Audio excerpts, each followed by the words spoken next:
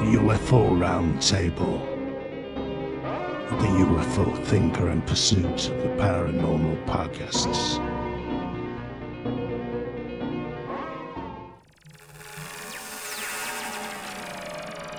So, welcome back to the monthly roundtable discussion. I hope everyone is well out there and whatnot.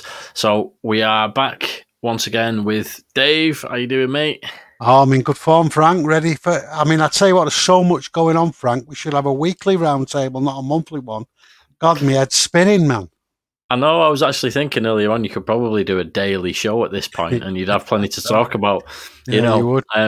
Yeah. But also joining us is Ash back again, and it's been a little while since we've done a roundtable. You kind of did loads of them when I was on hiatus, and then I don't think you were on the last one. But now we are reunited. So how you doing, Ash? Yeah, I'm glad to be back. It's good to see you guys, and there's a lot to catch up on. I'm so behind with everything going on, so looking forward to seeing what's been happening. Good.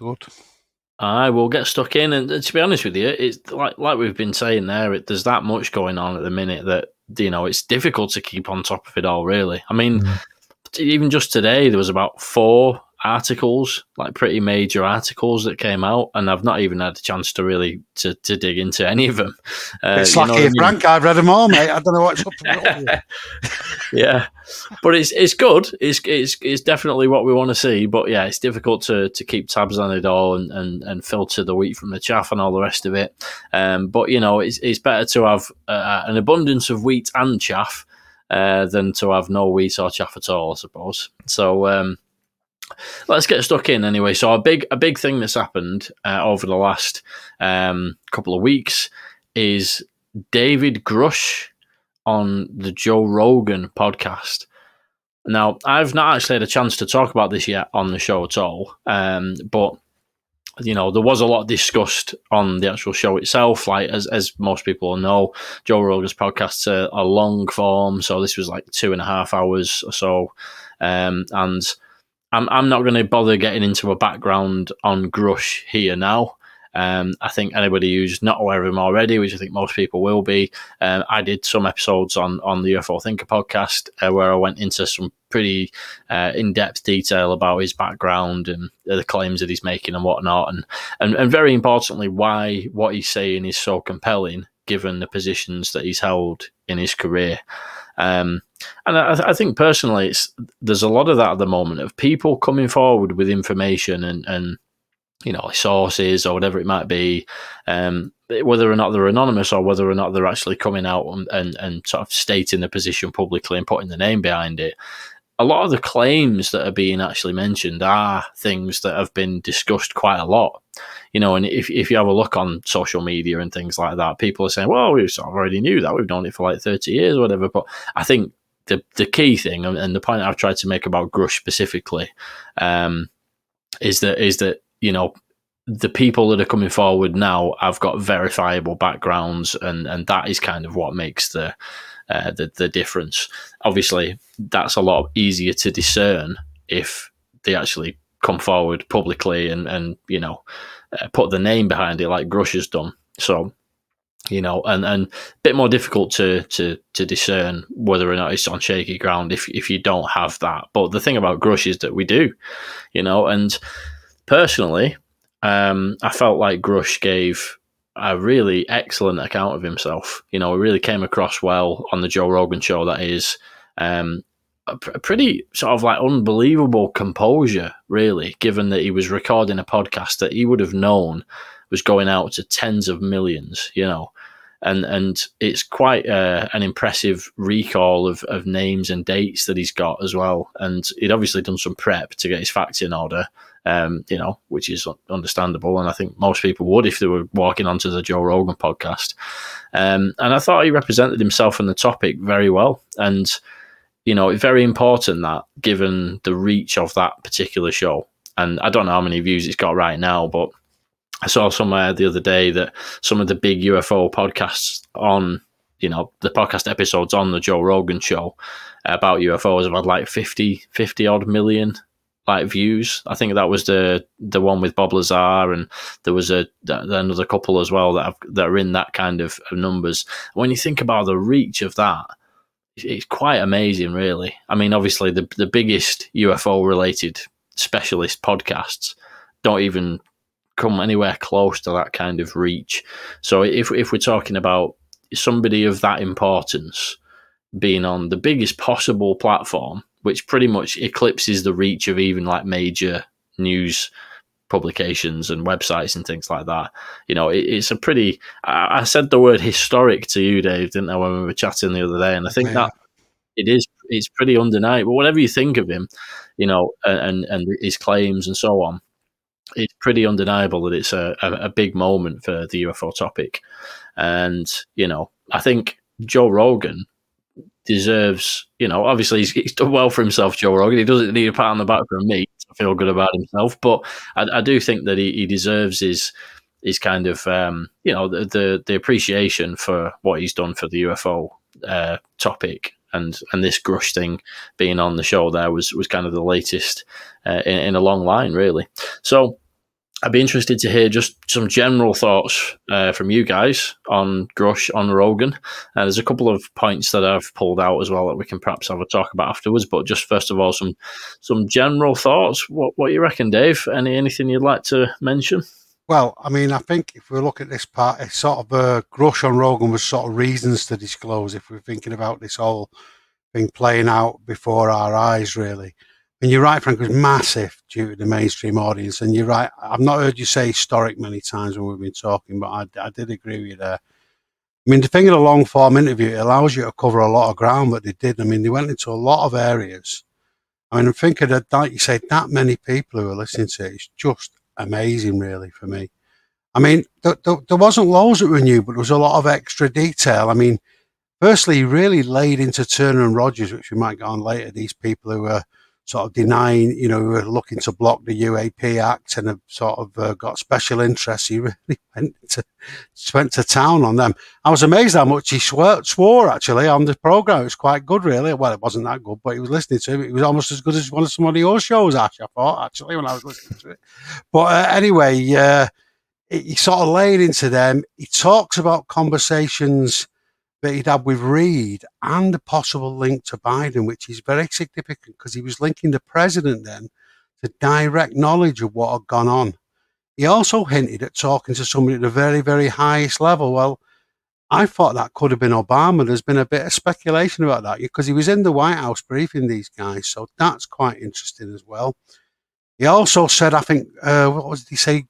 Gillibrand, Rubio and the others had top level briefings. They know. So he said a lot of very specific things. He talked about his harassment, which was really frightening, which we might come back to talk about that. The other thing, he sort of went into detail about Italy to the extent I thought there was something to that, because there's been a bit of doubt about that and whether that's a bit of a hoax. And he hinted there was earlier retrievals than that. Well, we're going back into the 20s then, or early 30s anyway. That was pretty crazy. He really went on about the Lockheed connection in some detail and linked that to Lakatsky, because Lakatsky hinted that there was some connection why ORSAP started, the ORSAP program, but was the one that started it off again in the early 2000s, the secret program looking at the craft.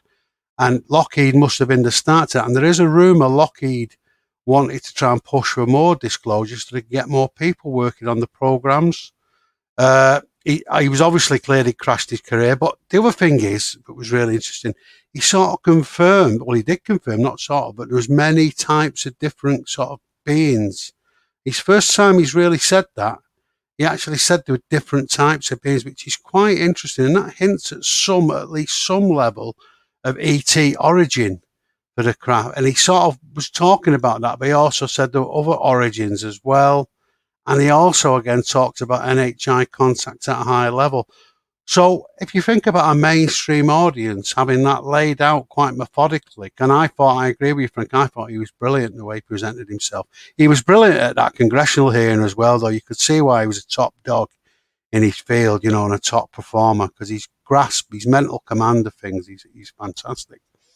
But yeah, I thought it, for people to be listening to all that, God knows what they must have made of it, and somebody so credible. And it again shows what a lot of the things we've been hearing over the past 30 years that we thought, well, do we dismiss this? Haven't been that far from the mark. Obviously, some things aren't, but a lot of the main core story, as it were, about these retrievals, craft, and all the rest of it seems to be pretty on the money. So I thought it was, in terms of getting the subject out to the mainstream, it was massive, and it must have some sort of reverberation to mainstream media and to mainstream thinking. So I thought it was historic, Frank. I agree with you. Yeah, good points, and it's true about the different types of beings that he was talking about as well. I keep meaning to go back and find this bit; it keeps popping up into my head, and then I've not got around to doing it yet because it's a long interview. But there was a bit I think where he was saying that he spoke to a physician who would examine one of the bodies. And he was saying, I can't remember the wording he used, but he said something along the lines of he didn't know what to make of it, which sort of, or he didn't know where to start, or something like that. The physician had said that to him. And if that's the case, that would certainly suggest that, because Grusch has talked before about different morphologies, and that at least some of them would resemble humans from the way he's talked about things. But he's also kind of in saying that physician who looked at some of the biologics, as they're referred to, if there's some of them, a physician wouldn't even know where to start. That's kind of saying something.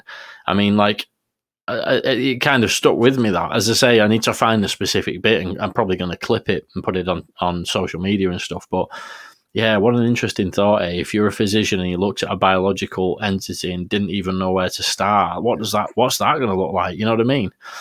But what do you think, Ash? Have you had a chance to check it out? I know it's a bit of a long one, but... No, and to be honest, I didn't know kind of how big like that podcast was. I mean, I'd heard of it, and obviously, he's done stuff with Bob Lazar and Tom DeLonge and stuff like that in the past. But them sort of figures, I mean, that's just insane, and kind of a bit of a big step up, kind of under what's called for News Nation, kind of when it first broke out, and going from that kind of niche to like say Joe Rogan, 50 million listens and stuff to some UFO stuff. That's just incredible. Like when we listened to the Congress or watched the Congress hearing, and that was in like the hundreds of thousands. Even that was like, wow, that's a lot of people watching this. To go from that to kind of 50 odd million, tens of millions, it's just, yeah, maybe that will open up a lot more to the mainstream, like Dave said. The like I say, I've not listened to it. It's not like I need to, but reading what people said about it that I've listened to it, the general consensus seemed to be that it wasn't the best, that Joe Rogan seemed a bit disinterested in parts, kind of looked bored, sat there. And it's obviously not seen it, so I can't really comment on that. But what he said then about the physician saying that about a body, I mean, if Grusch can back something like that up, like he says he can with names and events and stuff, like that's all we need, isn't it? Like, if you can say, yeah, these doctors, and if that doctor then comes forward or whatever to say, yeah, I worked on his body, that's it done. I mean, how can anybody ever come back from that? So, looking forward to hearing more about what was said. Because, like I say, when I was first reading about it, like last week or whenever it was, when it was came out, people didn't seem too enthused about it. It seemed to be a bit, yeah, there's nothing new. It's just old hash. Joe Rogan looked bored. So that's probably why I've not listened to it yet, just because kind of listening to other people. Though we do know what people are like on social media, especially certain factions and certain people release stuff. There's kind of a war in factions against each other. So it's hard to know what is actually good or what isn't at the minute. Like I say, all these stories coming out daily, there's always, when you read the comments, it's just people arguing with each other rather than actually talking about the article. They're talking about the person who's made the article or who's written the article or where the sources are, rather than talking about the actual information coming out. It's quite hard for people to kind of get an understanding of what's going on. It's like I say at the top of the show, because we concentrate mainly on UFO stuff in the UK, and coming to the end of the year, all our sort of work, concentrations on getting our database up to date, all this sort of stuff, so not being able to kind of follow what's been happening in the US. So the last couple of days I've been trying to catch up, and it's just insane. There's that much information, disinformation. No one's actually saying this is kind of what's happening. And so it's been hard on that point to really get a grasp of what's. But I'm interested to hear more about what was said on Rogan by the sounds of it. Yeah, we'll go into a couple of the specific points in a sec. But I mean, from my point of view, I don't think Joe Rogan seemed bored as such. He actually seemed quite engaged. There's been a few episodes in the past where when he had Bob Lazar and Jeremy Corbell, it was very early on in the days of like the sort of like quote unquote friendship, between Jeremy Corbell and Joe Rogan. And Joe Rogan was pretty didn't mince his words with Jeremy Corbell on that one, and he was just like saying, "What are you talking about, man?" And like that sort of stuff. Like really pushed back pretty hard, and so Joe Rogan does do that if he thinks something is kind of like BS or whatever, or on shaky ground. And he did a little bit of that with Grusch, but the impression I got was that he was quite. Well, two things. The first thing was that it was clear that they'd obviously spent quite a bit of time together before the show, and they were both quite relaxed in each other's presence, which I believe Joe Rogan actually does regularly with his guests as well. They'll usually, because Joe Rogan has made an unbelievable amount of money these days, so he's got this crazy ranch in Texas where he's got like his own comedy club now, and I think when he has guests on the podcast, particularly big ones, I suppose maybe he just does it with all of them. I don't know. I'm certainly not a buddy of Joe's, but he invites them out to his ranch and they spend the night and they go for a meal and all this kind of thing. So the impression I got wasn't so much that he was bored. He was just kind of listening and taking it in. And he did push back on certain things. And like one thing that he did really good job of, I thought, was going into specifically why Grusch can't talk about certain things any further. And he really kind of, asked Grusch to elaborate on that. And I thought Grusch did a good job of explaining why he could talk about certain things and couldn't go any further on others and whatnot. But yeah, as I say, there will always be differing opinions, as you say, on social media, depending on what parts of it you look at as well. But another interesting point you made about the doctor coming forward, would it, do you think, solve like the kind of questions that people have if a doctor actually came forward and said, look, I worked on a legacy program and I've got these credentials as a medical professional and I saw a body and I can verify that it wasn't human? Do you think that would be enough to actually change people's, or would we have to literally have a picture of the body? And would that be enough? Do you know what I mean? It's like where is the line, sort of thing, that we have to cross with the certain parts of the UFO community and the wider public in order to be able to sort of finally accept and reach that sort of like disclosure moment that we talk about. Do you think a doctor coming forward would do that? Or I think it comes down again, like everything, to the proof. Because that guy on Reddit a few months ago, that claimed to have worked on the bodies, and he had all this talking about the DNA and everything that came with it, and he sounded like he knew his stuff, and I think it came out that he was kind of not quite as high level as he tried to put himself to be, and he was a fake account and all this stuff. But if someone did come forward, I mean, it's just the proof. So if we had the proof, yeah, I think it would be, because if you got proof that he worked on an alien body, like say the famous alien autopsy video, that was proved something similar to be real, and we had that evidence in front of us, then and they say that they had it to be off planet or to come not from this planet. I mean, surely for me that must be the what we need.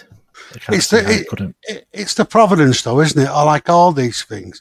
It's not on if the bloke comes forward. I mean, Grusch is different to all these other people because of the confirmation he's had from the Inspector General and all the rest of it. He's got pretty high level. He's gone under oath. He's about as credentialed as you get in terms of without actually showing anything. But so I think it's just the provenance generally of all these things. Can you prove the documents right? Can you prove the video? Does the Air Force confirm it? But ultimately, it'll take an official confirmation for most people to go over it. I mean, some people, it'll never be enough. I mean, some people, by the logic they use on UFO Twitter, they wouldn't believe America existed unless they were actually standing on it. Do you know what I mean? It's that some people, it doesn't matter, but it's what the mainstream thing would be.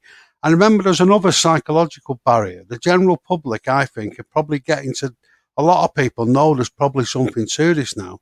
But actually admitting there's something to it is quite serious for your worldview and all the rest of it. And I think people are resistant to that until they see a big level of proof. And I think there's a certain amount of people wanting to be convinced, but not really wanting to know, or not, so the proof has got to be quite big.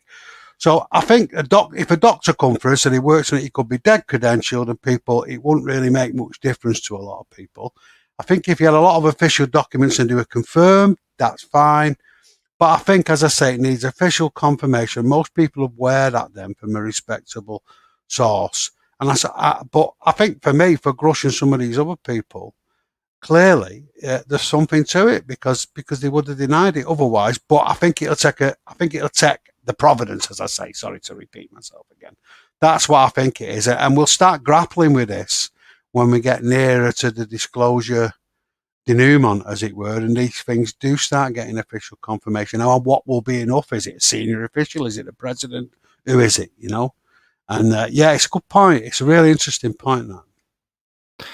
Yeah, you know what it made me think of, Ash, when you were saying about the doctor, is I think the doctor coming forward with a verifiable background in a similar way to Grusch, because again, for me, Grusch having that verifiable background and that sort of massively makes it more compelling. But if you had a doctor coming forward, I think what the key bit would be to have like data that can be presented to the public for them to be able to do their own independent analysis. Like, obviously Joe Blogs isn't going to be able to do that, but like other medical establishments around the world can perhaps access that data and then do their own analysis. And once you start seeing various ones going, oh yeah, it's clear that this isn't human or whatever, then perhaps you could get to that stage.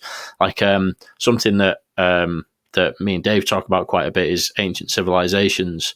And there's been recently an academic study done on Gunung Padang, which is actually scientifically peer-reviewed paper and everything like that, which has actually verified that it's way older than anybody thought. And that has actually led to various long-standing skeptics actually to come out and say, oh, yeah, all right, fair enough.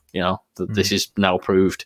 And there's Ben from Uncharted X is doing some work on, completely transparently doing some analysis on vases from Egypt and doing all these incredibly detailed studies on these vases and the construction of them and the accuracy of the cuts and angles and things like that, and doing it in a way where, it's really quite something that perhaps, people who are in the UFO side of things can perhaps use as a model, because he's doing this, the best kind of like facilities that you can get for the analysis of these objects, and then providing all of the data like open source. I'm not sure if that's the correct term, but you know what I mean, where everything that they gather as part of their investigation is made available to the public so they can replicate those results themselves, and anyone who's got the time and energy to do it can look into it. Perhaps that's a good sort of path that we might end up going down with UFO stuff at some stage. I mean, when I watched Joe Rogan, I thought he was he didn't once question him like he's done with Corbell and like he's done with what he did with what's his name, Tom DeLonge and a few others. There didn't seem to be much doubt, but he didn't look uninterested to me. He clearly believed Grusch was credible. The comments I read were pretty good. So I think it depends. I know what you mean, though. There's always people knocking everything, and it depends where you jump on, at what point you jump on Twitter to see how things are going. And there's this really tedious group who just want to knock everything down for what their own reasons. Very weird, actually. There's more of them sort of popping up. But yeah, I thought that it was pretty good. But it's interesting how you perceive it as well, isn't it? I suppose maybe somebody else watches, not you, Ash, but say somebody who's really against it all or something like that tends to see it and just sees what they want to see. Maybe I thought it was more positive than it was, but I thought generally he treated him all right, and there's not a question about whether he thought he was legitimate or not. But maybe he just had a big night out and he was a bit hungover. It's hard to say. That was one of the rumours as well, actually. But anyway, there you go. Yeah, but it's just going back to what we were saying about the size of the Joe Rogan podcast. The actual episodes now are only available on Spotify. because Joe Rogan did some kind of crazy deal a few years back where Spotify paid him $100 million to only have his show on Spotify and no longer actually have the show on YouTube. But what he does, so I'm not sure actually how you go about finding the actual episode streaming numbers or whatever from Spotify, but on YouTube, I just had a quick check earlier, and on the Joe Rogan YouTube channel, they don't put the full episodes, but they put clips, which are like 10-minute clips. And some of those clips have got 1.5 million, 2 million, and that's just a 10-minute clip from the episode, which came out, 10 days ago or something.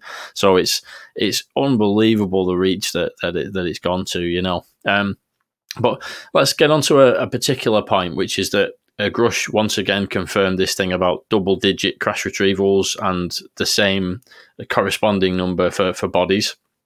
Something, as you say, Dave, that he has talked about before, but I felt like he went a bit further down that path, and that thing about the physician that I mentioned as well. And he also specifically referred to Lockheed Martin, which I think is new, because I don't think he's gone into that kind of detail before. And he even himself said that he seemed surprised that he was even, those words were coming out of his mouth. There was a point where he sort of just like looked down at the ground. I can't believe I'm saying this. You know what I mean? But apparently, he was cleared to do so, and he's talked about having further DOPSA authorization, which is the body that authorized him to say things. He has to run everything through them to get it cleared before he can talk about it in a book or a podcast or whatever. And he's talked about doing more DOPSA authorizations since when he originally came out. So I was thinking perhaps that was one of the points that he's recently got cleared to say that he wasn't to begin with. And he seemed surprised, as though it was a recent thing that he'd been authorized to talk about it. So pretty fascinating. Obviously, Lockheed Martin is something that's long been discussed in terms of being a defense contractor that might be the ones that are holding the goodies, as it were. But were you surprised, Dave, that he said that? And I think everything seems to point at Lockheed at this point, eh? What do you reckon? Well, I wasn't surprised because I've known it's a good chance it's Lockheed. But what I was surprised at, if you remember, Frank, me and you were talking about what Lukatsky was going out about a week before about, who was the contractor and what was the big thing that fired up, that led to OSAP. And this clearly, from what he said, Grusch, I was able to sort of see it was pretty much likely that the craft he was talking about, this craft was at Lockheed, and that was what they were trying to divest themselves of some stuff, and this was the SAP they tried to set up around the OSAP thing. Sorry, too many acronyms there, but essentially, you could see a clear trail back to what the work they were doing in the sort of noughties to try and set this stuff up. So that was really impactful to me, and I've never heard anybody so clearly say. And we might or may not, depending on time, get onto it later with this Chris Sharp article. But this talk about that apparently when they recover the craft, they go straight into the private sector straight away, big production, so there's no questions asked. So that's clearly been going on, and Lockheed themselves are very heavily implicated. Everybody thinks Admiral Wilson was speaking to Lockheed. And it's clearly not just Lockheed, there's loads of other ones. But yeah, it didn't surprise me at all. But I was surprised at his frankness, to be honest with you, Frank. Too many Franks in that sentence, but there you go. Yeah, well, frankly, I'm inclined to agree. I know you've not had a chance to check it out, Ash, but you find that surprising that there is such a clear kind of finger being pointed at Lockheed there. Like Dave said, we do know that this stuff ends up in the hands of the private contractors. That gets them out of the sort of government kind of what they have to do, the FOIAs and all this stuff they have. Gives them plausible deniability as soon as they hand it off. We don't have that, and they're not lying when they say that. With Lockheed Martin, it's always been one of the big ones with obviously Guntrop and the others, and don't think it would surprise any of us that they do have this stuff. There's a lot of people, like with that article that's come out today, it's always been said that we've got these crash retrievals, that it's in these places that these contractors have them. It kind of adds more sort of smoke to the fire, and it adds a bit more kind of credence to it, that instead of just sort of saying it and sort of us kind of believing that this is happening, with Grusch we've got that extra bit of it's all verified. He can prove it. He can say he's prove it. I'm not sure where everything's up to with the skiffs or anything like that. I'm not sure if there's been anything. I don't think there has. on that side of it. But I guess it could come out in that, and then that we had to prove. So it wouldn't it makes sense. It wouldn't be a surprise to me or anyone really. Listening to you, Ash, talking, it reminds what I'm thinking. A lot of the stuff that's coming out now, it's like all the more dots are being joined. When you play those games where you're doing like an adventure game, and more of the map becomes apparent as you play and do the different quests. This is what this is like now. You've got different points coming up of information that are all being more joined up much more quickly. And it feels to me like the sort of forces of disclosure are sort of pushing this stuff. And Lakatsky comes out, Grusch comes out. We've got the Soul Foundation going on, other things going on. And we can see these things that would have took years earlier to be connected. I mean, even then we might not have known. Now we can sort of see some clear connections. And so it feels like there's a little bit of, I don't mean any government coordination, I feel there's a bit of activist sort of coordination about this now. Just as you were talking, it's giving me that thought. There just seems to be a lot of new people popping up on social media, accounts, groups, apps, organisations. There seems to be a whole lot of new ones the last 12, 24 months of just all these new kind of things being formed that kind of all doing the same thing, all not working together, but they are kind of doing the same thing. It's weird. It is really weird to see. Yeah. One to keep an eye on as well, I suppose, isn't it? Because a lot of these new kind of groups, organisations, and things like that. I'm sure there's plenty of them that have the best intentions and are actively pushing for transparency and whatnot. But we never know exactly what the motivations are, who's funding this stuff, and there could be attempts going on as well to sort of like muddy the waters. But it's funny. There's also groups kind of that drop away and researchers and things that start to drop away. And so I know I've been around in the UFO sort of like world for a little while now, because there's been folks that have cropped up and disappeared, and we're still here looking into all of this stuff. But I think you have to be prepared to be in it for the long haul, really, don't you, with this topic. But another thing that Grusch was talking about, which is the reprisals against him. Dave, you sort of hinted at this before, and he was saying that he was actually targeted at his family home, which sounds, just really scary at the end of the day. He doesn't go into specifics because he said that there's an active investigation into it at the moment, but he does seem to suggest that there were some pretty horrific sounding intimidation tactics used against him. And he says it was multiple times as well, and it was coordinated with similar kind of things being done to other people that Grusch was working with at the time. And he says he was basically left with the message that, that they can get to him anytime they want to. And I sort of read between the lines there that they've gained access to the inside of his property when he was been asleep or something like that, and perhaps left a message of some type, which is definitely scary stuff. I'm hoping you've never had the MOD leaving cryptic messages in the aftermath of a UFO identified event, Ash. Hopefully we've not had that kind of reprisal against you. But yeah, that kind of thing sounds pretty scary. What do you reckon, Ash? We've had Russians turn up. That was a really, really interesting night. Really? Yeah, I won't talk about it here, but yeah, we basically turned down RT, which is like the biggest Russian news group, and then we had unnamed Russians turn up at a couple of our events following. Wow, that it's all a bit weird. I'll tell you guys the full story another time. But yeah, you mentioned during the Congress hearings about intimidation threats, and he felt like he had to kind of come forward for his safety, for his family's safety. They'd all been threatened. I guess he probably talked about it in a bit more detail by the sounds of it on Joe Rogan. And it's just, that's why he's pushing for the sort of the no pushback kind of laws and whistleblower laws for protection. And it's like horrible that it's needed. You think that like someone doing the job, someone's got the best interests of the public at heart, and they are basically trying to be silenced. It's horrific, really. I think when you're in that vibe, I think that from the experience of what's happened to people or what we hear, the best thing he can do is keep on going, though, Grusch, because if he did go quiet or whatever, who knows what would happen to him. He didn't. I thought at first he might have actually gone into his house and sort of stood over his bed, with guns and stuff to scare him and his wife. But he's a big lad, Grusch, and he's had combat experience. That's probably not a best idea, because I suspect he did an interview, the guy interviewed him was talking, and he said that he had a gun on his hip when he was interviewing. So he must be armed now. He must be known he must be prepared for something. So that's probably not the best tactic to go and do that sort of upfront stuff. But it sounded pretty up close and personal what they'd done.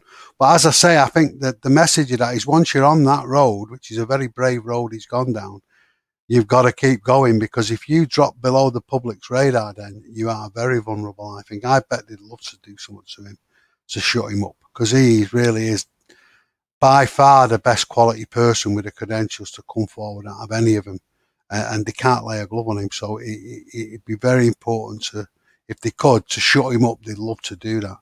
And it comes back to all the people you talked about, Ash, on Twitter. There's loads of new stuff that I think's dodgy you see on Twitter. There's a book come out recently by some bloke on UFOs, which is the clearest bit of disinformation I've ever seen in my life. Don't mention anything. It's just obviously put up by whatever government agency. So it's really all happening. But the truth of it is, what these people really fear is exposure. And I think Grusch is probably no option now but to keep going, and there's a few of the other people. And it'll be interesting to see what happens if somebody just comes forward now. I might talk about later what would happen if somebody leaked, and what would the trial be, and would Danny Sheehan be defending him, and all the rest of it. It's really very interesting. But to get back to the point, the intimidation was pretty horrible. God knows what they did, and I bet it wasn't anything nice. I mean, anything, but we could, you might think it's bad. I bet it was worse than what you could imagine, without him actually physically laying hands on him, Yeah, and one thing that's that he went into quite a lot more depth about as well was his own personal kind of like sacrifice in terms of his career, and it's a really interesting watch. Ash, you should definitely check it out when you get time. But he really goes into that, like where his career was headed and how he's basically turned that down in order to do this, and obviously the opportunities that you get. There's as you know, Ash, if you make any kind of income in this topic, people come after you and say that you're a grifter and all the rest of it. But as we know, there's not really, it's not like some kind of land of opportunity where you can make millions. All you got to do is sort of like blow the whistle, and it's really not like that. What Grusch has turned down, and what a lot of these people who've been willing to come forward with information, they actually really do themselves in terms of what they had going for them, and they make that sacrifice because they believe that they're doing the right thing by coming forward. And Grusch is really clear about that and the reasons that he did it, and some of the things that he's had a lot of criticism from various people as well. With sort of dubious motivation for trying to discredit him, I would say, and he goes into a lot of the PTSD that he suffered with, and how he's had, which he admits to openly, he's had problems with alcohol and things like that as a way of self-medicating for the problems that he struggled with, and he goes into the reasons of why he's had those problems as well. Things that he saw in service and close friends of his, and from a personal kind of point of view, I think you get a really good sense of where he's coming from, just on a human level kind of thing, which was really interesting. But just going back to another point that he makes, he goes into how Harry Reid told him that he was going to speak to Biden about this topic. So obviously, we all know Senator Harry Reid, and he'd actually said to Grusch specifically that he was going to have a phone call with Biden. Harry Reid himself was going to phone Biden and talk about this topic. And I would assume that phone call took place, which is pretty crazy to think that, like, the actual, the current president of the US has been having phone calls with a very high level politician, the Senate Majority Leader, former Gang of Eight member, Harry Reid. I'd have loved to be a fly on the wall for that one. So what do you reckon of that, Dave? How do you think that conversation went between Harry Reid and Biden? Well, I mean, I think we must assume Obama clearly knew something from his statement, so we've got to assume Biden went. But I think Biden's the old stager. He would have had some contact there, but he's this sort of classic politician. So I mean, I think Biden knew about it. He probably wanted to do a favour for his mate Reid, but I suspect he's tried his best to sort of avoid it. But the key thing, and he's done his best to avoid it until Balloongate.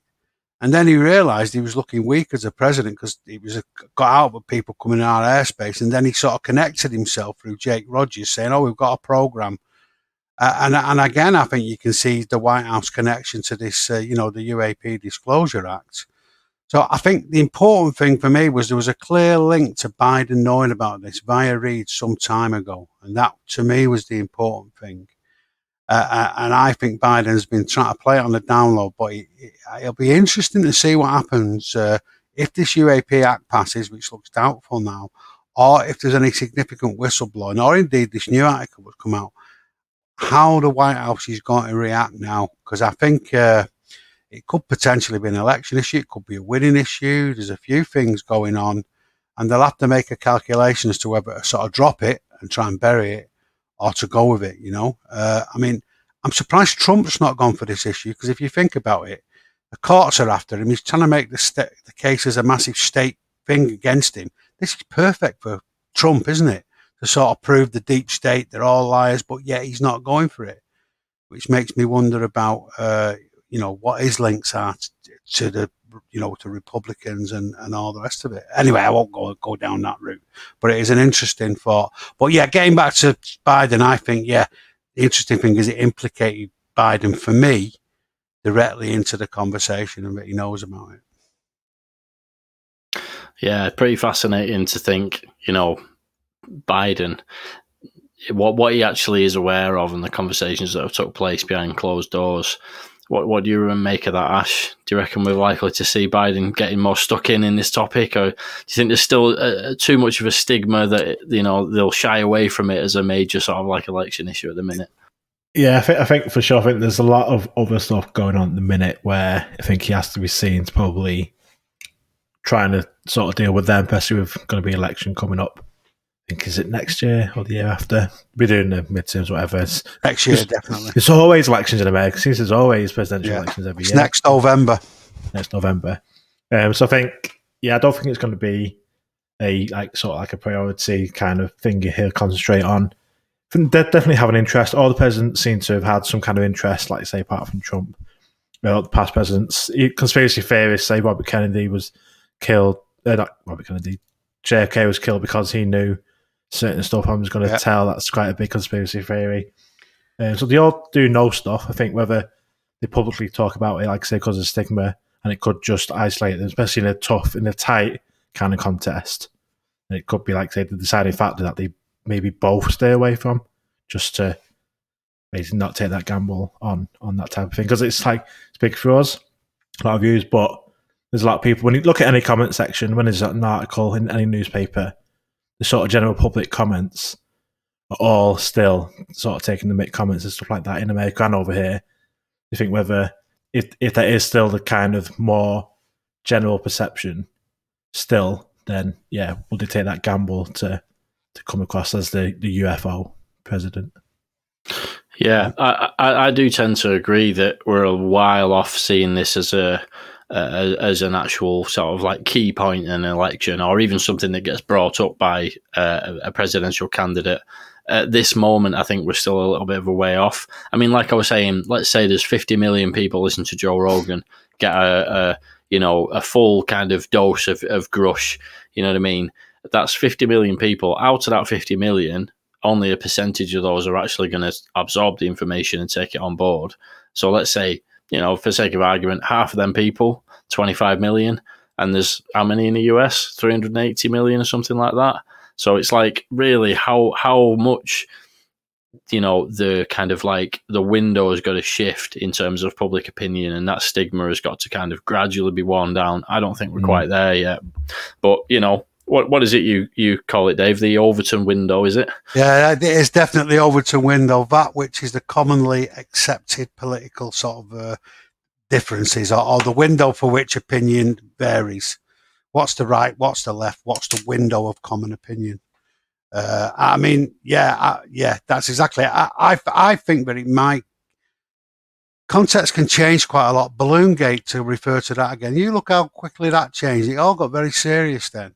Depending on what's revealed, if you can make that crossover between the fringe, between a mainstream defence issue and some definite proof, it could very quickly become an issue. And if it does become an issue, like Balloongate did, then they're all going to have to take a position on it. So I agree with you. It might not, it doesn't look likely, but I do think it can change pretty quickly depending on the political context. It also is potentially a rabbit out of the hat for a politician as well, and that's not to be underestimated. But I think you're right. I think we're a bit off that yet. But it's what is it? Macmillan said, events, dear boy, events. What was the thing that thwarted him? Was it the economy? Was it the foreign policy? Said events, and what he meant was things happening that you're not prepared for. And I think things happen on this UAP field that they're not prepared for, and God knows there've been a few happening recently. And it could change pretty quickly, I reckon. Yeah, definitely. So I think enough said about the Grusch on Rogan for the time being. But I honestly would say to people, if a lot of people have heard me talk about it, they've heard us talk about it on the round table. You might have seen the News Nation program where he sat down with Ross Coulthart, the various other bits and pieces. But if you've perhaps not heard that much about Grusch, or you've not seen some of them, or you've seen bits and bats, that Joe Rogan interview really is, the best kind of summary, and Grusch being able to give his own point of view.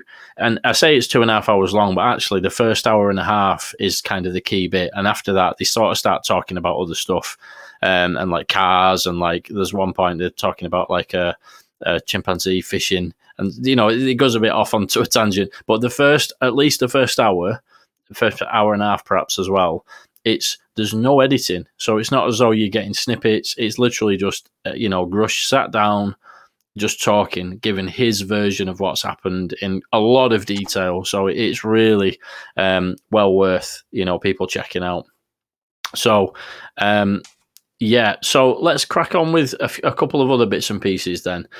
So Schumer shenanigans. I like that. I wrote that on my notes earlier on. I thought I'd keep that in. So I've got a bit of a preamble to do, and I can see Dave's relocating his recording situation as I say this. So it's perfect timing. So earlier in 2023.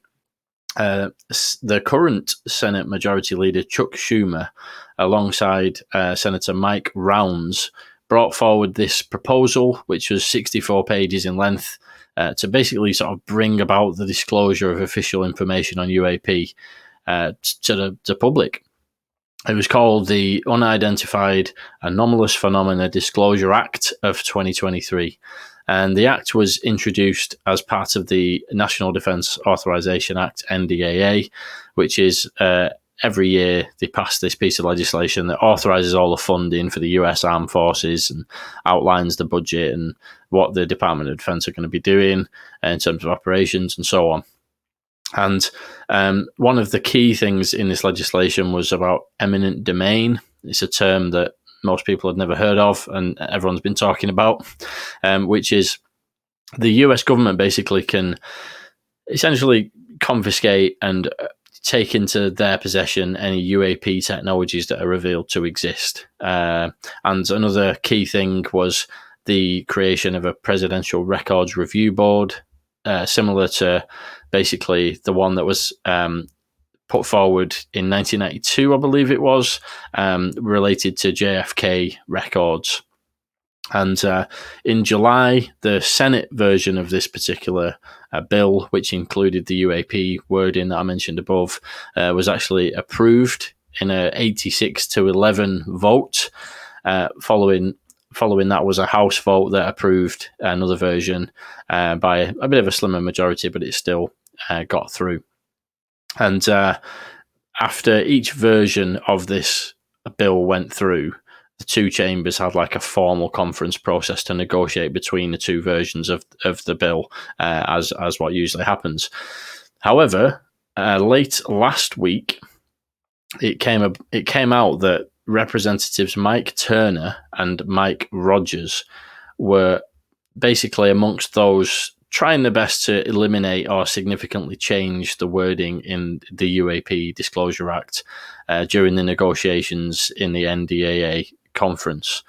And these new developments, which were actually first reported by our old pal Chris Sharp of Liberation Times last week, and later picked up by various other news websites such as The Debrief and whatnot, these reports that were coming out indicated that Turner, who's the chair of the House Permanent Select Committee on Intelligence, and Rogers, who's the chair of the House Armed Services Committee, had basically got some support from Senate Minority Leader Mitch McConnell and Speaker of the House Mike Johnson.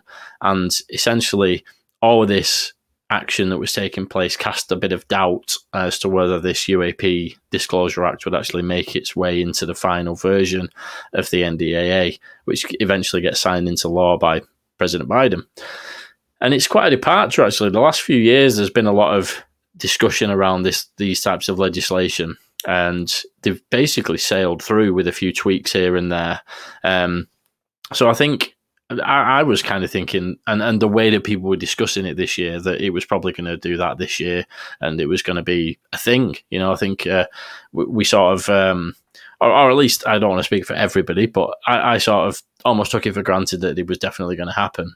But there's definitely some challenges to that. However, it's probably fair to say that all is not lost, and there's been a bit of an unprecedented effort by pro-disclosure politicians rising up in outrage at what's been going on, and the wider UFO community have had a bit of a push to engage in activism, contact representatives and stuff.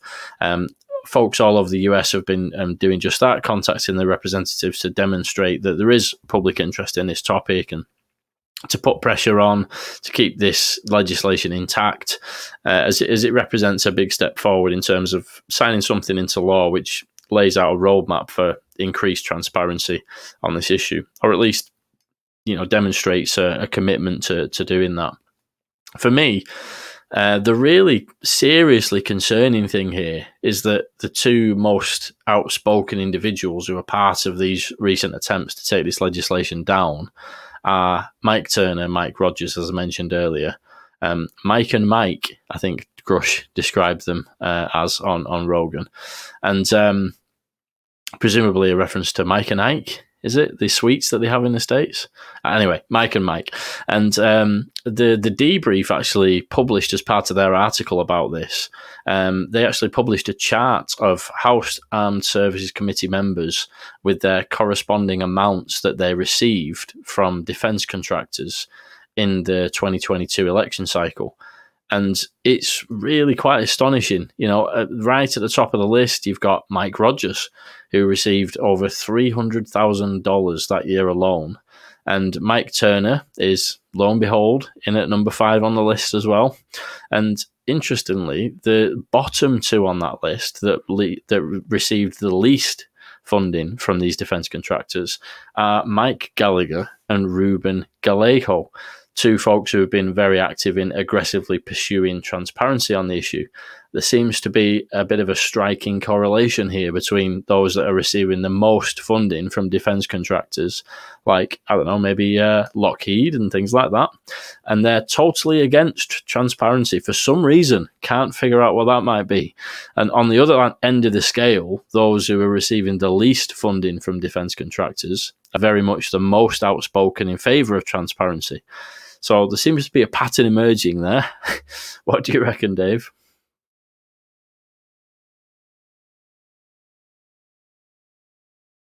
Yeah. You think, like in Halloween, you think the creature's finally dead, and then they jump up and start attacking you again.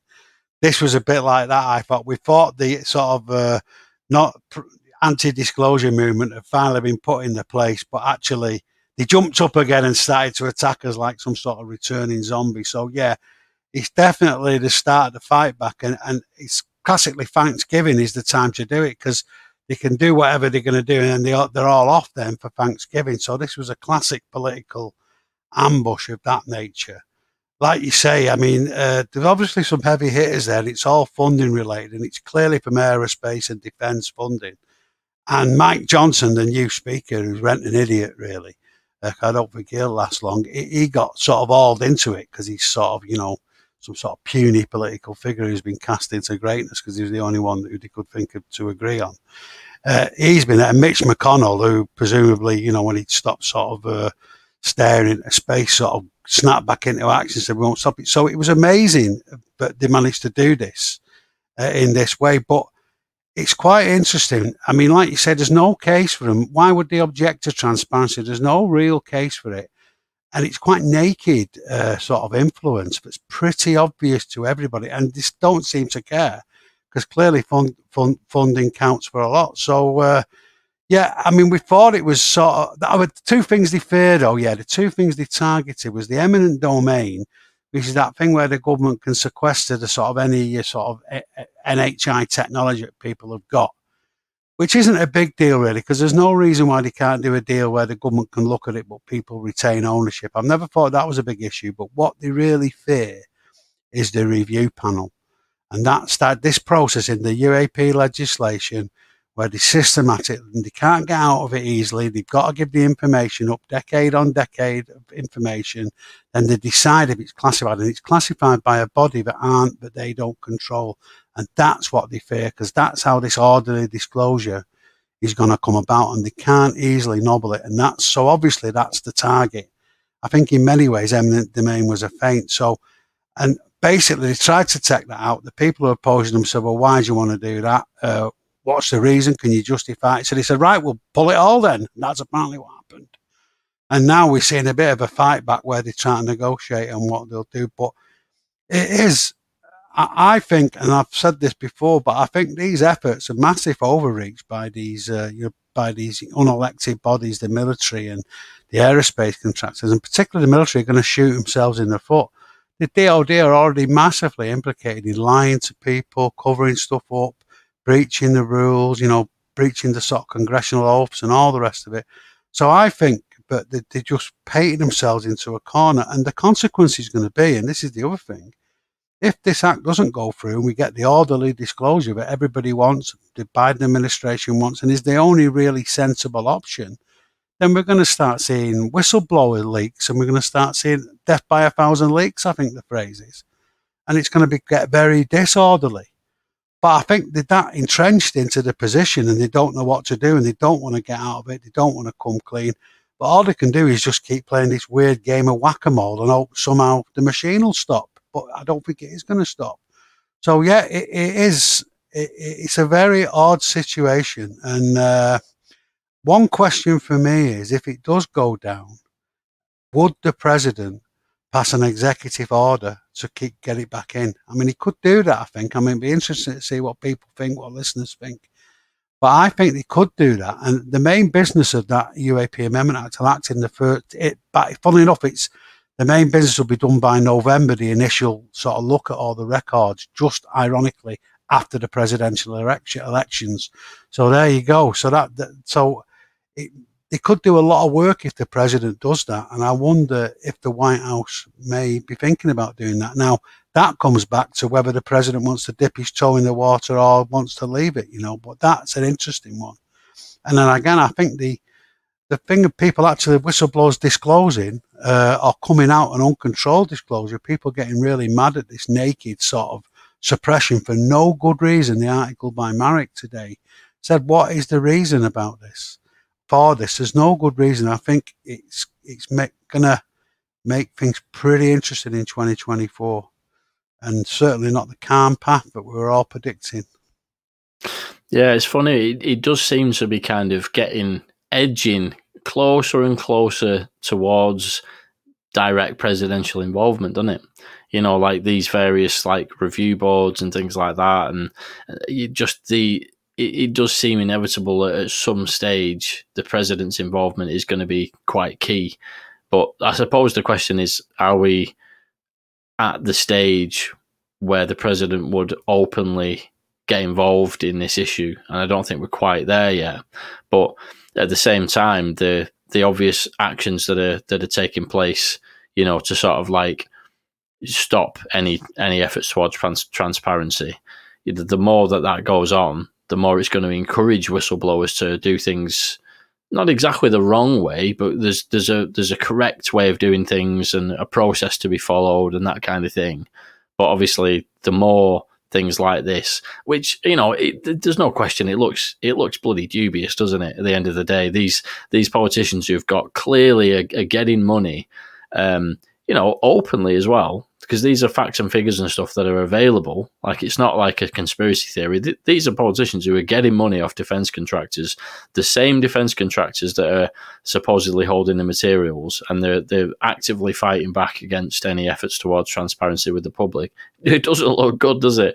And the more you see things like that happening, the more it's tempting for people who've got information on the inside to come forward. In some cases, it will be anonymously for various reasons, and in some cases it will be people like Grusch, who are willing to take that personal sacrifice that it takes to be able to come forward and put your own name behind it. But it's as you say, Dave, there's kind of there's a path towards like a controlled disclosure by following them correct paths, and then there's also a bit of a worrying potential outcome as well of more of an uncontrolled disclosure sort of thing, a catastrophic disclosure, to coin a phrase. But what are your thoughts on all of that, Ash? So I kind of have two kind of initial questions that kind of came to mind when you were reading out about all this. And this is probably born from a lack of understanding of how the American kind of process works, the political system. And obviously on the face of it, these guys getting the money from the defence contractors, kind of clearly they're the ones bringing it down. But I guess my thought on that is it just because it's UAP, or do they always kind of vote against this type of, any kind of looking into defence stuff, any type of contract work, do they always try and vote it down? Or is it just the UAP kind of one that they're trying to vote down? So that's one sort of question I had. And another one is, again, probably just not knowing how the system works. If it was voted in by like 85 to 11, or whatever the numbers were in favour, how can two people have kind of so much influence over kind of bringing it down, if that makes sense? Jack, if you want, I can. The first point is just so I can understand it. The first point is that it's not so much they will vote on wherever the money takes them. So because they're getting that amount of money and they need it for the campaigns, then if the defence people who are funding them to that tune say, we want you to oppose this, that's what they do. So it's the other way around. They'll sing whatever tune that the piper, they will pipe whatever tune, the person is paying for, basically. So that's that. Now, that's an interesting question you raise on the second bit, because most people, it seems, in Congress and the Senate are in favour of more transparency. But these two people actually have key positions. I think it's on the Intelligence Committee and the Armed Services Committee. And they can stop the passage of the bill. Now, the Speaker certainly can, because he's the one who's got the power. So just because of the way it works and what happens is they tend to negotiate on these bills what's going to be passed or not. And those guys, because of their positions on the different committees, can effectively stop it passing or stop it going into the act, which could stop the whole act going. So it's not very democratic. It's just they've got key gatekeeper positions, but will stop it going through. So it's just the lucky. And clearly the DOD and all the other non-disclosure people know all this. They've been nobbling these acts since they've been coming out in this bit. This is the bit we all fear when it comes to the reconciliation, they call it, when the two bills come together and all that. This is when they put the fix in and nobble it. And they've done it on all the UAP acts. They pull various different things out, and now they're just nakedly doing it on this. This is the most naked thing we've seen, though. But yeah, that's essentially it. But it's a good question, because they're not only thwarting the will of the people, you might argue, they're thwarting the will of the majority of both the Senate and the Congress. And they're really sort of abusing the power. And as I say, that Speaker is just a puppet at the moment. Absolute puppet. Just to go back on the first question I was asking, it was more, the money's coming from defence contractors and they're being told to vote for this on behalf of the defence contractors, effectively. That's what's happening. But do they vote just against, or is it just try and word it properly? Are the defence contractor people just against it just because it's UAP, or do they usually vote, usually kind of push back against this stuff whether it's any kind of defence stuff, not just UAP. No, well, normally they'll want to get the particular contract passed. They'll want more spending. They want things that benefit their business, as will the military. But in this case, they're holding on to a load of material they don't want to release. And equally, the DOD people are holding on to a load of secrets they don't want exposed. So there's a bit of an unholy alliance that they don't want it bringing through. But normally, what they're in favour is influencing politicians who will sort of increase defence spending and not do anything that's going to upset their business. And they're very clever in the US. They put all these defence contracts in all the different states. So they've got a massive sort of blanket of power across America. So that they've got a lot of different senatorial people of both sort of parties who've got a vested interest in defence spending. So it's a very clever and skillful operation. So does that answer your question, Ash? I'm not sure if I'm answering it right. Yeah, no, I think so. Yeah, it's basically like you've got like a group of politicians who are in charge of a key phase of passing the actual legislation as to what like the American taxpayers' money is going to be spent on with regards to defence issues in general. Like, what budget is the military going to get, and what is that exactly going to be spent on? And obviously, the defence contractors, have been cozying up to these politicians who are in charge of actually, making the final adjustments and debating the key points of that legislation, which is just dodgy in itself, really, if you think about it, isn't it? Like, but normally, like what you were saying in terms of like, do they normally sort of like vote things down, or is it just things that are to do with UAP? It's sort of, I mean, I'm no expert in the past like however many years of outside of UAP things to do with the NDAA, but basically these particular key kind of gatekeepers who are getting this funding from defence contractors are essentially operating with the interests of those defence contractors in mind. So in previous years, it's a case of, well, we want however many million to be able to pursue this research project into a new missile. And obviously, the defence contractors are going to want to do that. And the people who are there funding within these committees are going to vote for that to go through without any problem at all. They're going to grease the rails of various things to get them to go through, because that's what the defence contractors want. They want their funding to be authorised for the projects they're working on.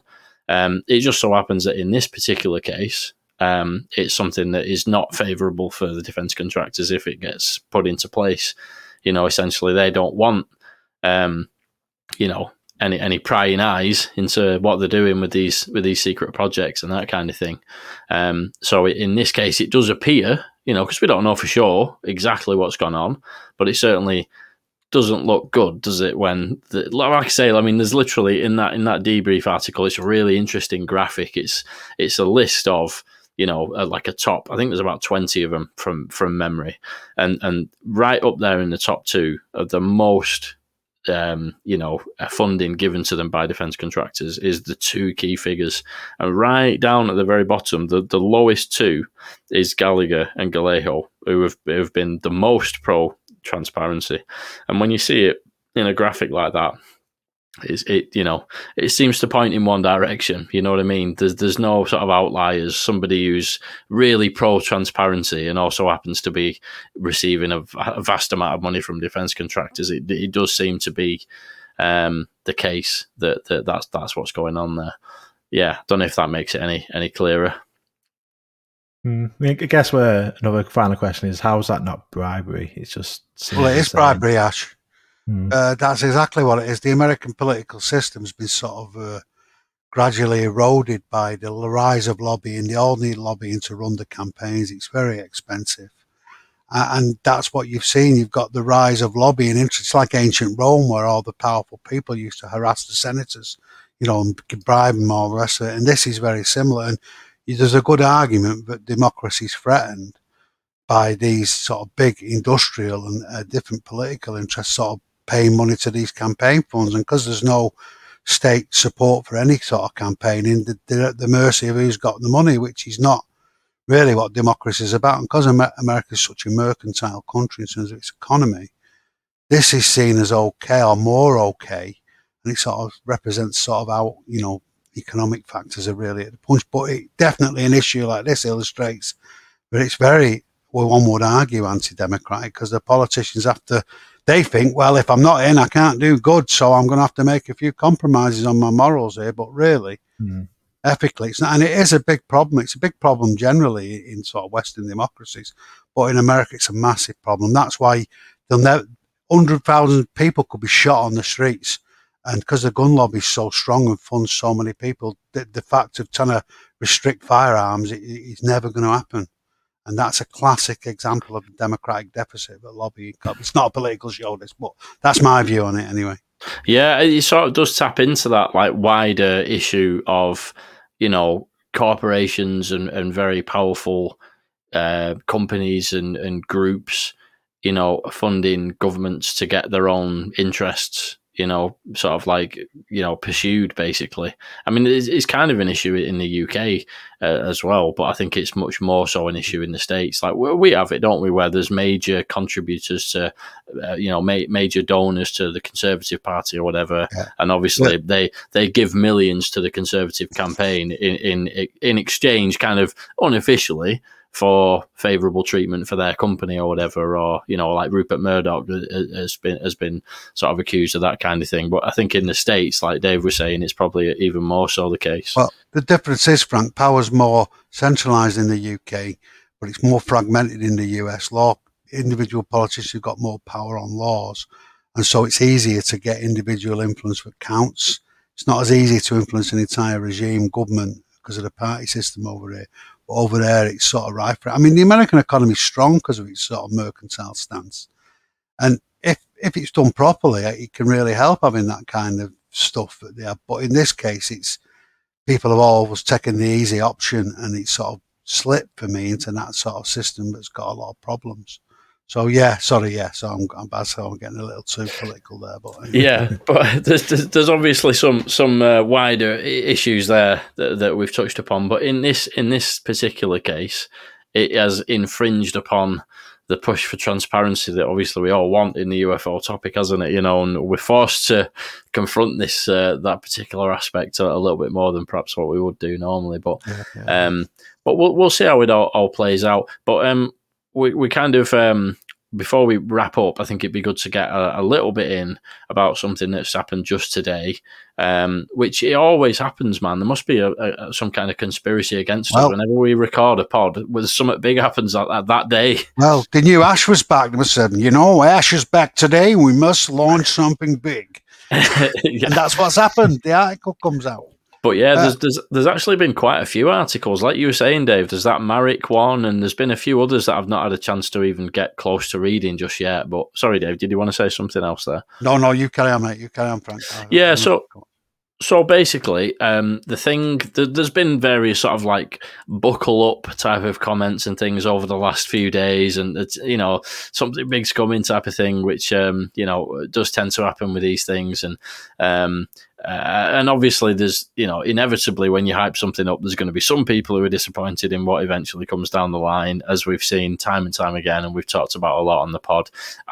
I always say I personally don't mind a bit of hype. It's not bad, is it, at the end of the day, getting excited about something, even if it's not a complete world changer when it does arrive. But in this case, it's quite an important article, and it's an article on the Daily Mail that's just come out just today.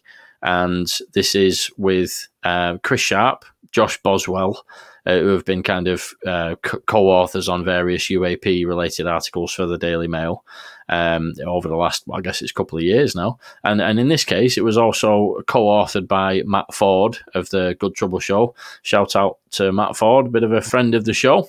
Top bloke, Matt. What brilliant work he's doing. Fantastic. He is indeed, and always a very sharply dressed gentleman as well, which is always very much appreciated in my eyes. More so appreciated than Kirkpatrick because of all of the other aspects as well that come along with the smart dress sense. But anyway, the article was about, essentially, and this came out about, 2 hours or so before we started recording, so this is just a very surface level take, which is why we've kind of left it to the end here, but it's definitely worth discussing. And the article essentially is about the CIA's involvement in crash retrievals and the CIA basically have an office within the CIA that are in charge of actually conducting these retrievals. Have you had a chance to read it through, Dave? Have you got any summary you can give on that? I have, Frank. Yeah. There's also Matt Ford's done a brilliant. He's becoming a real force. He has been for a bit actually, but he's so professional stuff he's doing. But Matt Ford's done a bit of a show on it with Chris Sharp and Josh Boswell. It's well worth checking out on his YouTube channel. So I'd advise everyone, because it goes through it in some detail. But essentially, there's a secret CIA retrieval team, the Office of Global Access, it's called. Sounds like something from Harry Potter, the Ministry of Magic, doesn't it? But anyway, that's what it's called. They basically have got a secret tracking system that they use. The craft, apparently, that are flying around, the cloaked. I'm giving this is a big article, what I'm trying to do in shortly, really. The craft that are flying around the cloak, well, they've got a tracking system that can track them. They're also able to bring them down, or if they come down, they crash or whatever, they land, throws the keys, or we can bring them down, apparently, with this tracking system.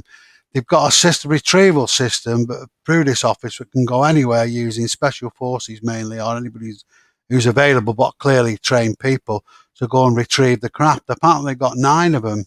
But since, I don't know if it's since 2003, it wasn't too clear from the article, but certainly there's 9 they know about. And these people are going around the world picking them up. This ties into what the Canadian MP was saying about the Five Eyes and intelligence cooperation, and military proper to retrieve them. Ties into a number of things we've heard. And it's absolutely massive, really. And it gives us this thing again of the CIA, the intelligence community, the DOE, because apparently what happens is once they pick them up, so it doesn't pass through the military, too much paperwork, apparently one source says, goes straight to private industry and straight to wherever they send them. So you've got, as I say, you've got the CIA, who we've always thought was a big player in this, even though they tried to say they're not, and it's somebody else.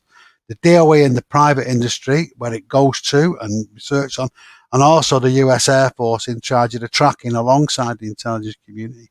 So you can see all those links there, and I don't want to go into it too much, but the fact that the craft are cloaked is something we've also suspected for a long time, and they can see them, and they've got some tech to bring them down, is also quite worrying, but it just shows how sophisticated this operation goes. And I think this is the first shot across the bows for this legislation being threatened. And we've had a lot of talk about they don't want to see, they want control disclosure. The consequences of catastrophic disclosure could be terrible. At the Soul Foundation, at the second day, apparently it put the fear of God into everybody, what would happen with an uncontrolled disclosure, which is why the review panel in the legislation is set up how it is to consider all the things. And I think this is the first shot across the bows. And as Chris Sharp said on a show at the weekend, prepare for fireworks. There'll be other stuff than this coming out. And so I think this is the start. This is very significant. Some people have been having a go at it on Twitter, but I don't know what people want, really. This is a brilliant piece of journalism, So I think it's fantastic. And yeah, the article is very significant, and I think it'll be the first of a few. Yeah, so just while you were talking, I just pulled it up. I just wanted to read out. Newspaper articles generally have like a couple of key bullet points at the top. So they are the Office of Global Access, OGA, a wing of the CIA, has played a central role in collecting alien spacecraft since 2003. I have to do a double take sometimes reading sentences like that in the Daily Mail, like a major publication. It's just insane, isn't it, to think about? Absolutely. Joe Rogan's just been on, just had David Grusch on as a guest, and now I'm reading this in the Daily Mail. Is this real life? But and then the next bullet point: at least 9 non-human craft have been recovered by the US government, some wrecked from a crash and 2 completely intact. And the CIA has a system in place that can discern UFOs while they're still cloaked, and special military units are sent to salvage the wreckage, sources said. Now, on that point, the sources said bit, right? Obviously, everybody hates an anonymous source. We would all much rather it be a Dave Grusch, who's willing to actually make that personal sacrifice and all the rest of it to come out and put his name on the line. But I think it's worth bearing in mind, not everybody is in a position where they can do that, they're willing to do that. And there's a lot of complexities, I think, as well, with anybody who's had involvement in this type of stuff. It's a pretty tough line to tread kind of thing, really. And you've got everything you do, you've got to be very careful not to say too much, or you can put yourself in some very, dubious kind of legal positions and whatnot. But a lot of people criticize kind of anonymous sources in journalism, and I never really paid much attention to this kind of thing before, I guess, about 3 or 4 years ago when I started, reading more about UFOs and stuff like that. But ever since I've been interested in this topic, you start to look at other articles just on general BBC News and things like that, and you look at them in a slightly different way. And I always note now when they're talking about news stories on Sky News or BBC News or whatever, of what they're actually basing the information in the article on. And it's quite surprising how many times major articles on the BBC will base an entire article on one anonymous source. Like, key ones are anything to do with the royals, and politics is another one. And they'll just say, a source who we can't name, within the Labour Party has said that this is likely to happen over the next couple of weeks. And that's a major story on BBC News about, like, for example, Boris Johnson's going to fire somebody or something back in the day, or, Rishi Sunak's going to make an announcement about this. And they do entire articles, front page articles on the BBC News website based off a source. Interestingly as well, So what I'm saying is there is a precedent for that within journalism. It's not as though UFOs is the only subject that uses anonymous sources. It's pretty widespread amongst, journalistic practice, if you will. And the New York Times, being quite a well-known, renowned, like, reputable publication, they have a policy where certain kind of bombshell claims they won't publish unless they can back it up with an additional source. And I think, generally speaking, if you're talking about something of, particular importance, that's what they try to do, to have a more than one source to verify a piece of information. And the New York Times level organizations, go out of the way to make sure they've got more than one source. And the key thing about this article is that it's actually based on 3 separate sources who are all verifying the information. So, yeah, it's not ideal to have anonymous sources. We would all prefer to have Dave Grusch coming out. But I think, like we were saying earlier on, with these very sort of dubious attempts to shut down transparency legislation and stuff, there is inevitably going to be some people who don't want to come out and put their own name behind it, but want to get the message out as to what their experiences of what's going on. And I think that's what we're seeing with this. Obviously, time will tell in terms of whether or not more information comes out. We may well see people who are willing to put their own names on the line as well. But I think with that kind of context, I think it's a pretty interesting step towards further sort of like verifying the way that crash retrievals work. It's something that backs up a lot of what Grusch has been saying and kind of gives a bit more detail about how the actual mechanics of all of that work. So I found it very interesting. As I say, I've only read it over the last couple of hours, but that's kind of my initial sort of thoughts on it. How about yourself, Ash? Because I know we didn't speak about this before recording because it literally just came out. So I don't know if you've got anything you'd like to add on that. I pretty much skim read it as we were waiting to record this because we had a bit of delay. So literally went on spring. I saw it had been published. So we had a quick skim read. I don't like to spend too much time on this particular website just so it doesn't influence my ads and stuff that comes up. But I mean, maybe my cynical head took over. I don't know.